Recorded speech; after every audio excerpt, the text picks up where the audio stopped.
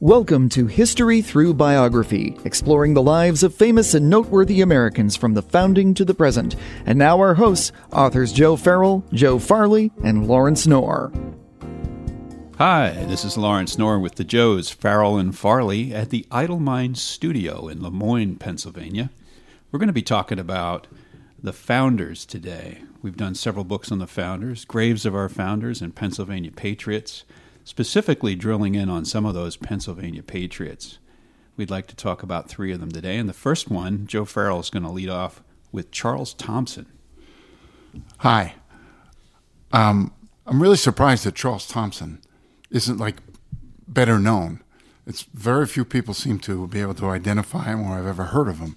And yet he played a very important role in the whole founding of our nation. He had quite a remarkable life.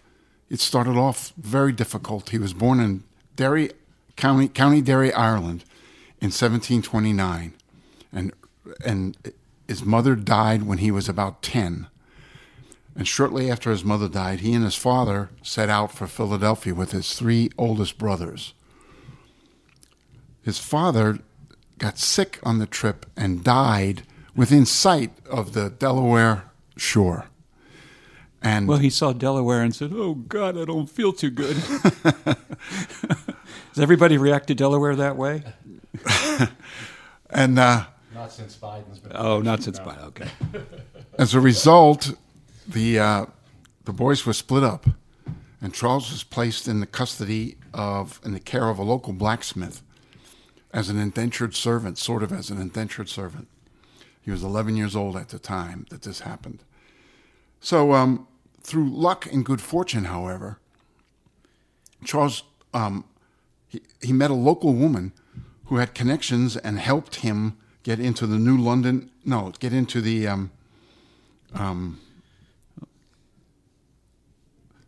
Academy in Chester County. And that was a big break for him. And in that, while a student there, he befriends Ben Franklin. All the while he knows Ben, he's talking to him about the potential of getting a job in Philadelphia because he'd really like to go to Philadelphia. It's a place that sounds very attractive to him as a young man. And Ben delivers. Ben gets him a job at the Academy in Philadelphia, where Ben was chairman of the Board of Trustees. And in 1751, Charles Thomson started at the Academy of Philadelphia. While living in Philly, he becomes real involved and interested in the American cause. He gets real involved in the Sons of Liberty in Philadelphia and became very active in the keeping of English goods, British goods out of Philadelphia. Boycotting those goods became a big cause for him, as well as the whole taxation without representation thing. He was big on that as well. He became known. He was so vehement about these issues and worked so hard on them, he became known as the Sam Adams of Philadelphia. He was selected as a delegate to the first Continental Congress. He was so well known, as an advocate for the cause. And in 1774, when the first Continental Congress met, on the very first day, he was unanimously selected as secretary. Because the first order of business that James Madison brought up was, we need somebody we can trust, somebody whose word can be the word to keep track of what we do, to verify what we have done, and to keep records of it, so that we don't. So we have cohesion and we have a record of. I'm a little confused. Was he actually a member of the Continental Congress? Because you said he was elected, or was he the Secretary of Congress without voting privileges? My understanding is that he did not have voting privileges because he was secretary. Okay. No, I'm not even sure if that's true, though, Joe. I mean, I don't know the answer to that, because he signed the Declaration of Independence, but not as a delegate. He signed it as secretary. Okay. So I don't know if he had a vote in all the matters of Congress. I really don't know. Okay, well, that's for the listeners to find out.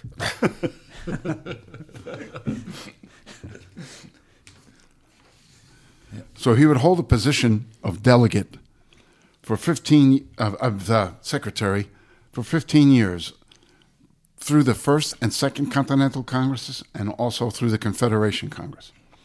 He kept minutes of all sessions of Congress and all the secret meetings and deals that were made. Today, you would probably call him a prothonotary. In all disputes, his judgment was respected, and he insisted that full and honest reports be issued under his signature regarding all battles and all engagements won or lost. His name became regarded as an emblem of the truth. Just think of what communications were like at that time. You know, you'd be living in, York, Pennsylvania, or Boston, Massachusetts, and you hear a story that we won a battle, or we beat the British, or we lost the battle, or someone's been killed, or the troops are heading this way, and you don't know what to believe for sure, because very often it wasn't true, the story you heard. But if a document came with Charles Thomson's name on it, then you could take it to the bank. Then it was true. And so he became very important in that regard. I have a question on that, too. Largely because we had a third of the country Tories, a third that were abstaining, and a third that were Patriots. When you say that people were buying into whatever he put out, were those the Patriots? Did the Tories buy into it as well? Did they buy into his story? Again, he's unprepared for your question. Well, you kind of assume that they at least would take that as a very reliable source of information, because very often the town would all turn out for the reading of whatever came in, and everybody would assemble and somebody would read it, and if it had Charles Thomson's signature on it, people took it to be true. I mean, what's interesting about this, too, Charles Thomson as Secretary of the Congress, which some have say is like being the Prime Minister of the United States at that time, you also had the President of Congress. And during that whole period, I don't know how many different presidents of Congress there were, but it's probably 15 or 16, right? Yeah, a bunch. So you have all these administrations that last like 6 months, a month, a year, 2 years. But Thomson is the constant through all that. Yeah, he provided... That's right. He provided continuity, institutional knowledge about what we've done or how we did it or why we did it. Because membership, even in Congress, changed a lot, like you said, and the president changed, but so did membership change. And very often people weren't present at Congress because they didn't make the trip from Georgia or whatever.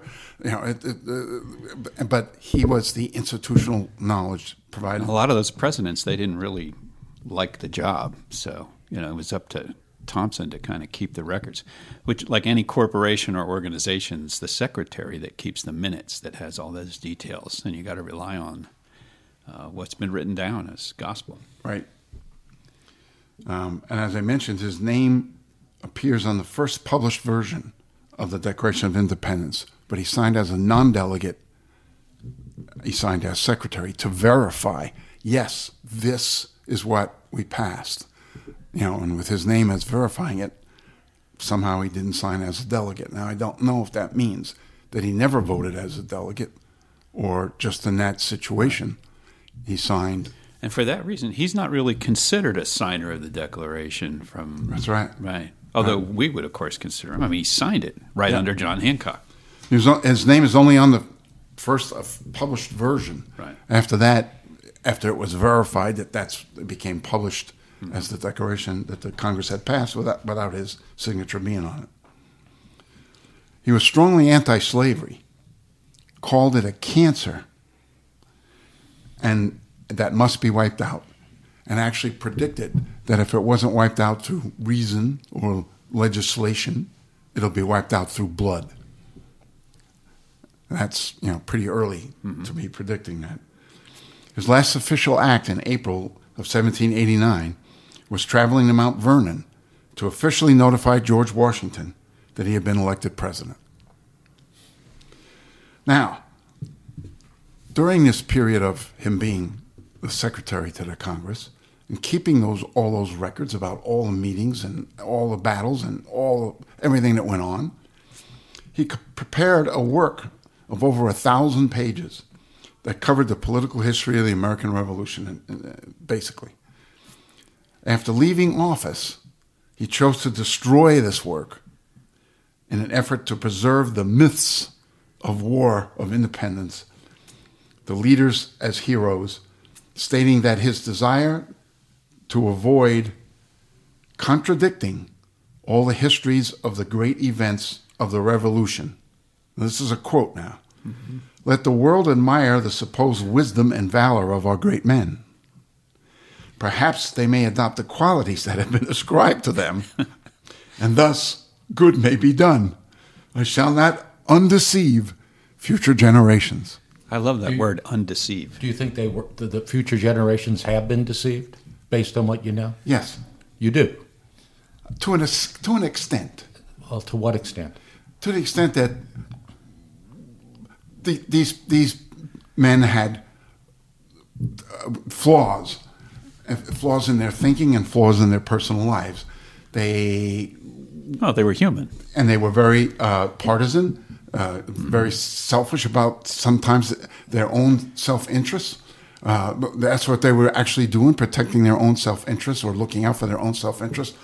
And it comes across when you learn about them as being for the good of America, but in many cases it wasn't for the good of America. Okay, so he didn't succeed. You obviously know. Well, this is History Through Biography. We'll be right back. Sunbury Press Books opens the door to Pennsylvania Dutch and German history with our imprint Distel Fink Press. Find out about the lives of figures in early American history through the Muhlenbergs of Pennsylvania, or Conrad Weiser, Friend of Colonist and Mohawk by Paul A. Wallace, Joseph G. Rosengartens, The German Soldier in the Wars of the United States, or The Indians of Berks County by D.B. Bruner. Check out the wide variety of available works, both fiction and nonfiction, at sunburypress.com. This is History Through Biography, and we're back with Joe Farley talking about Gouverneur Morris. Well, thanks, Larry. Gouverneur Morris is a very interesting guy. Actually considered the man, he's been described as the penman of the Constitution of the United States. He was born in 1752 in New York City, and he's actually in two of our books. He's in Gotham Graves, Volume 1, and in Pennsylvania Patriots. Even though he was born in New York City, he ended up representing Pennsylvania at the Constitutional Convention, which is where he really made his mark. He signed both the Articles of Confederation and the Constitution of the United States. He was elected to the Continental Congress, or actually not elected, appointed by the New York legislature, the colonial legislature, in 1778. And he had a key role there. He was a strong supporter of George Washington. And when the Conway Cabal tried to remove Washington as commander-in-chief, the vote came down. He cast the deciding vote that kept Washington in charge as commander-in-chief. I didn't realize it was that close. One of those seminal moments in history that had that vote gone the other way, the entire history of this country could have been different. So it would have been Horatio Gates instead. Correct. Wow. Yes. But in 1779, he had to run for election to the Congress, and he lost, at which point he moved to Philadelphia, became a merchant, hooked up with Robert Morris, not a relative, but he evidently really impressed Robert Morris, who was a high financier and very influential himself as a founder, and Morris was the superintendent of finance for the colonies at the time, and he made Gouverneur Morris his assistant, where he served from 1781 to 1785, although in the meantime, in 1780, he was involved in a carriage accident. Where he ended up having to have a leg amputated when it was caught in the wheel of the carriage. He had a reputation as being a ladies' man, And although he always denied it, the rumor was that he was being chased by a jealous husband when the accident occurred. And as a matter of fact, John Jay, who obviously knew Gouverneur Morris, they were both New Yorkers, wrote to Robert Morris after he heard about the accident and said, "I wish the governor had lost a different appendage." I guess it was a real low-speed chase back in those days. Well, but yeah, so he lost his leg. And may I just ask, which appendage do you think Mr. J was referring to? I think that's a finger or his nose, an ear? I think it's relatively obvious where John was going with that. I see. Okay. Do you think maybe that implies that it was Mrs. J that Mr. Morris was after? Shall we start a scandal 200-some years later? We could if you'd like. At any rate, when the Constitutional Convention was called, with the support of both George Washington and Robert Morris, he was elected to represent Pennsylvania at that gathering, and he was extremely active there. One of the most active delegates at the Constitutional Convention. Active as in, not as a ladies' man. He gave 173 speeches. Wow. Was considered extremely, extremely important. In fact, Catherine Bowen, who wrote the famous book, Miracle in Philadelphia, said that he was the most brilliant man at the convention. Other historians that I've read rank him second only to James Madison in terms of his contributions at the Constitutional Convention, where he spent loads of time arguing against slavery. He's definitely credited with being the author of the Constitution's Preamble, which many of us had to memorize when we were in grade school back when we were young people.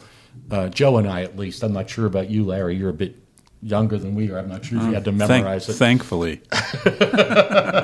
No, we did not have to memorize it. But he also is credited with writing the first draft of the Constitution. After the convention, he moved back to New York, and then he was sent to France, where he was the United States ambassador there. And during the Revolution, he was highly critical of the French, and they demanded his removal. And he was eventually removed by the Washington administration. And of course, Washington was very concerned with being neutral, didn't want any trouble with anybody. He didn't think the United States could deal with a war with either France or Great Britain. So he complied, and he came back. But then in 1800, he was elected to represent the state of New York in the United States Senate, where he served honorably, was considered a brilliant man. Wait a minute. Was Morris critical of the French king? No, he was critical of the Revolution. Itself. Yeah, he was critical of the way the Revolution was going. Yes. Okay. Well, it was a nasty one. Yeah. Much nastier than ours. Very critical of that. Although a ladies' man, he didn't marry until he was 57 years old in 1809. The couple had one son.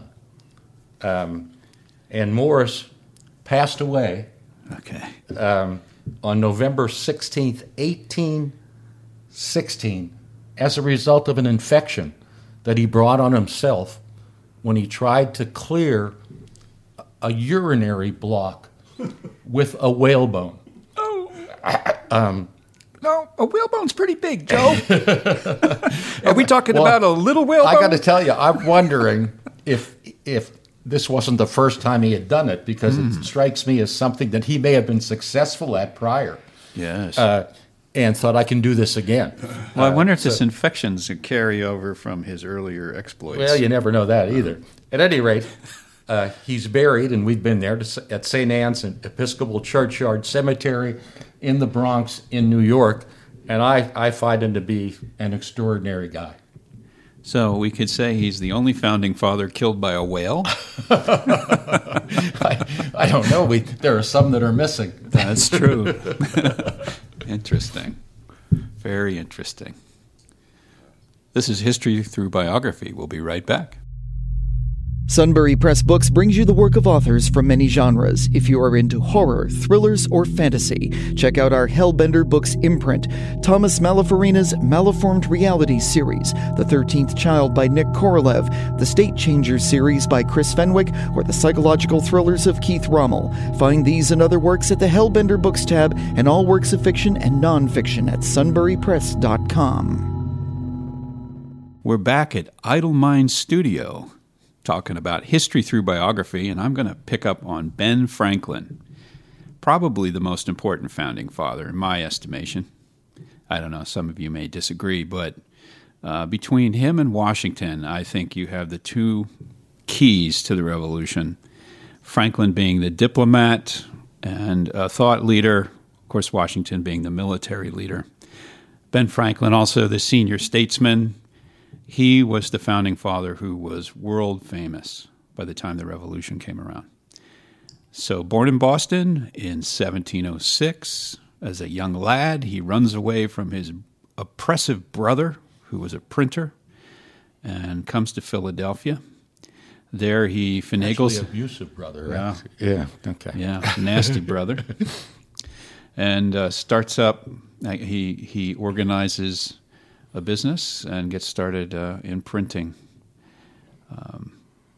Through many years of just industrious work and self-study, he gets into science. He's notorious, or noteworthy, I guess is a better word, not notorious, noteworthy for at least partial credit for the discovering or defining electricity, electrical current. And the famous kite with the key on it is a true story. Interesting, though, he did that with his son William, whom he later has a falling out with. So Ben becomes famous because of his electricity exploits and is elevated into a governmental role as representing the colonies in England. There he really tries to be an Englishman, but I guess eventually he has a falling out, you could say. As the colonies and England aren't getting along as well, Ben's kind of in the middle of this, trying to keep the peace, and he eventually chooses sides with the colonies. His son William, though, does not. As governor of New Jersey, remains loyal to the king, and so there's a big split there for the rest of Ben's life. Although wasn't Ben instrumental in getting him that appointment? He was. And in fact, they both were at the coronation of King George III, which I thought was fascinating. Actually, I don't think they were there for the entire service. Ben, the elder, had to leave at one point, and William witnessed the whole thing. But yes, William, elevated in society above what his father had achieved, at least among the ranks of the British elite. So then Franklin comes back, and very soon after, I'm not quite sure with the timeline, but I think if you look at how many years did Benjamin Franklin spend in Philadelphia versus how many years was he in England and then France, for the latter half of his life, most of his life was spent overseas. I don't know many people know that.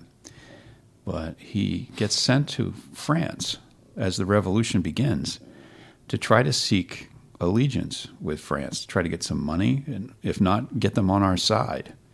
And he spends several years there trying to do that. And finally, with the victory in New York, at Saratoga, the French come on board. And then the revolution comes to a fairly quick end after that, down at Yorktown. Ben then plays a role with the Constitution. He's at the Constitutional Convention as an elder, and doesn't live much beyond that. But I wanted to put out there, the Ken Burns Ben Franklin has just aired recently. We had 4 hours of the life of Ben Franklin, and I put it to the Joes. What'd you think of it? You think it was a pretty good portrayal? Anything they missed? Anything overdone? Well, I liked it a lot, and I did think they missed one thing that I was personally rooting for, is that I read from good source that during this period when Ben's in England or France, but he's been sort of pushing for reconciliation. Reconciliation is, there's a lot of patriots that were still hoping that we can avoid war and that we can reconcile with England. We can work out the differences, blah, blah, blah, blah, sending messages to the king saying, hey, if you'll grant us this, we might be able to solve this. He visited Ireland, Ben did. Right. And after he visited Ireland and saw what the British were doing to the Irish, he wrote home to a friend and said, after seeing that, I don't think reconciliation is the way to go. I think rebellion is the only answer for America. And I of course, love that story. Yeah. I don't recall in the Ken Burns hearing exactly what turns him. I'm trying to recall, but you're right. I think it was the visit to Ireland. Well, I think that was probably part of it. I think that that he may have miscalculated how important the American colonies were to the English rather than the Irish, Ireland at the time. And, of course, England was much closer, especially in those days, to Ireland. Ireland was much easier to control than the colonies. And the colonies were certainly England mismanaged it because the colonies were certainly probably, in terms of England's future, that's where their future laid economically.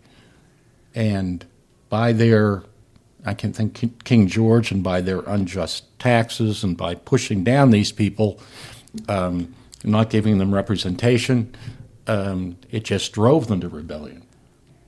Well, I think, thinking about what turned Franklin, there was an incident in what was called the cockpit in the Parliament where he was grilled. And that was around the Stamp Act or an Intolerable Act. I don't know if you recall that. Yes, but yes. He probably felt an outcast. Well, he wasn't grilled; he was humiliated. Yeah, so I recall he wasn't even given a chance to respond. He realized he just had to stand there and take abuse. He realized he would never be, high-ranking in England, and although it's interesting to juxtapose that with his son William and how William's making out, and William is an illegitimate son, and might have a lot of things going against him. I mean, he's not. He's not from the upper class. One of the things in the Ken Burns thing that I didn't know that surprised me was just how bad the relationship with William was. And at the end, in Europe, when they met the last time they actually were in each other's presence, the son, William, wanted sort of to reconcile with his dad, and Ben was not accepting. I never knew that their relationship was that bad. So one person I really, really felt bad for the whole time was his wife, Deborah. Yeah. All the years he spent away. Yeah. And there's a lot of stories about what he was doing when he was away. Yeah. And although there's no definitive evidence that he was ever unfaithful completely, I guess it's sort of like the Clinton thing, right? Depending what relations means or whatever. What did Franklin do, and where, and with whom? But he did seem to stay true to her, at least in the historic record, depending what you define as a dalliance. Well, they're buried together, right? They are. They're buried together. They are buried together. He seemed Philly. to always appreciate her. The reason he returned to the United States or to America from England was because she was there and she wasn't going to move to England. So obviously she meant a lot to him. But she carried the load for him while he was away. Mm-hmm. His business interests, they weren't being run while he was a diplomat. Somebody had to run them. That was Mrs. Franklin who was doing that back home. And what happens? She passes away. He's overseas, misses her funeral. I mean, that's just really sad to hear that. So I really, really felt for Mrs. Franklin and all that. That's one thing that really stood out to me. They did mention a couple times that earlier in Ben's life, that he was a slave owner, but they didn't go into much detail about that. There was a mention of a couple slaves. When they got to England, one of them ran away, but he didn't really go after him, is how they portrayed it. But and he founded the first anti-slavery group in Pennsylvania when he was back in the colonies. So he did evolve. Oh, no doubt. Over time. No doubt. He evolved his whole lifetime. So it's interesting. The three founders that we randomly picked for this podcast, Thomson, Gouvernor Morris, and Franklin, were anti-slavery in the end. Yeah. So how did we end up with slavery? Well, we haven't done any Southerners. Oh, okay. Maybe that's time for another podcast. Yes. Yeah. Very interesting. Well, this has been History Through Biography. We've been talking about Pennsylvania Patriots. Thank you for listening to History Through Biography. Be sure to check out our books, Keystone Tombstones, Gotham Graves, Murders, Massacres, and Mayhem in the Mid-Atlantic, Pennsylvania Patriots, Graves of Our Founders, and many more at sunburypress.com and wherever books are sold.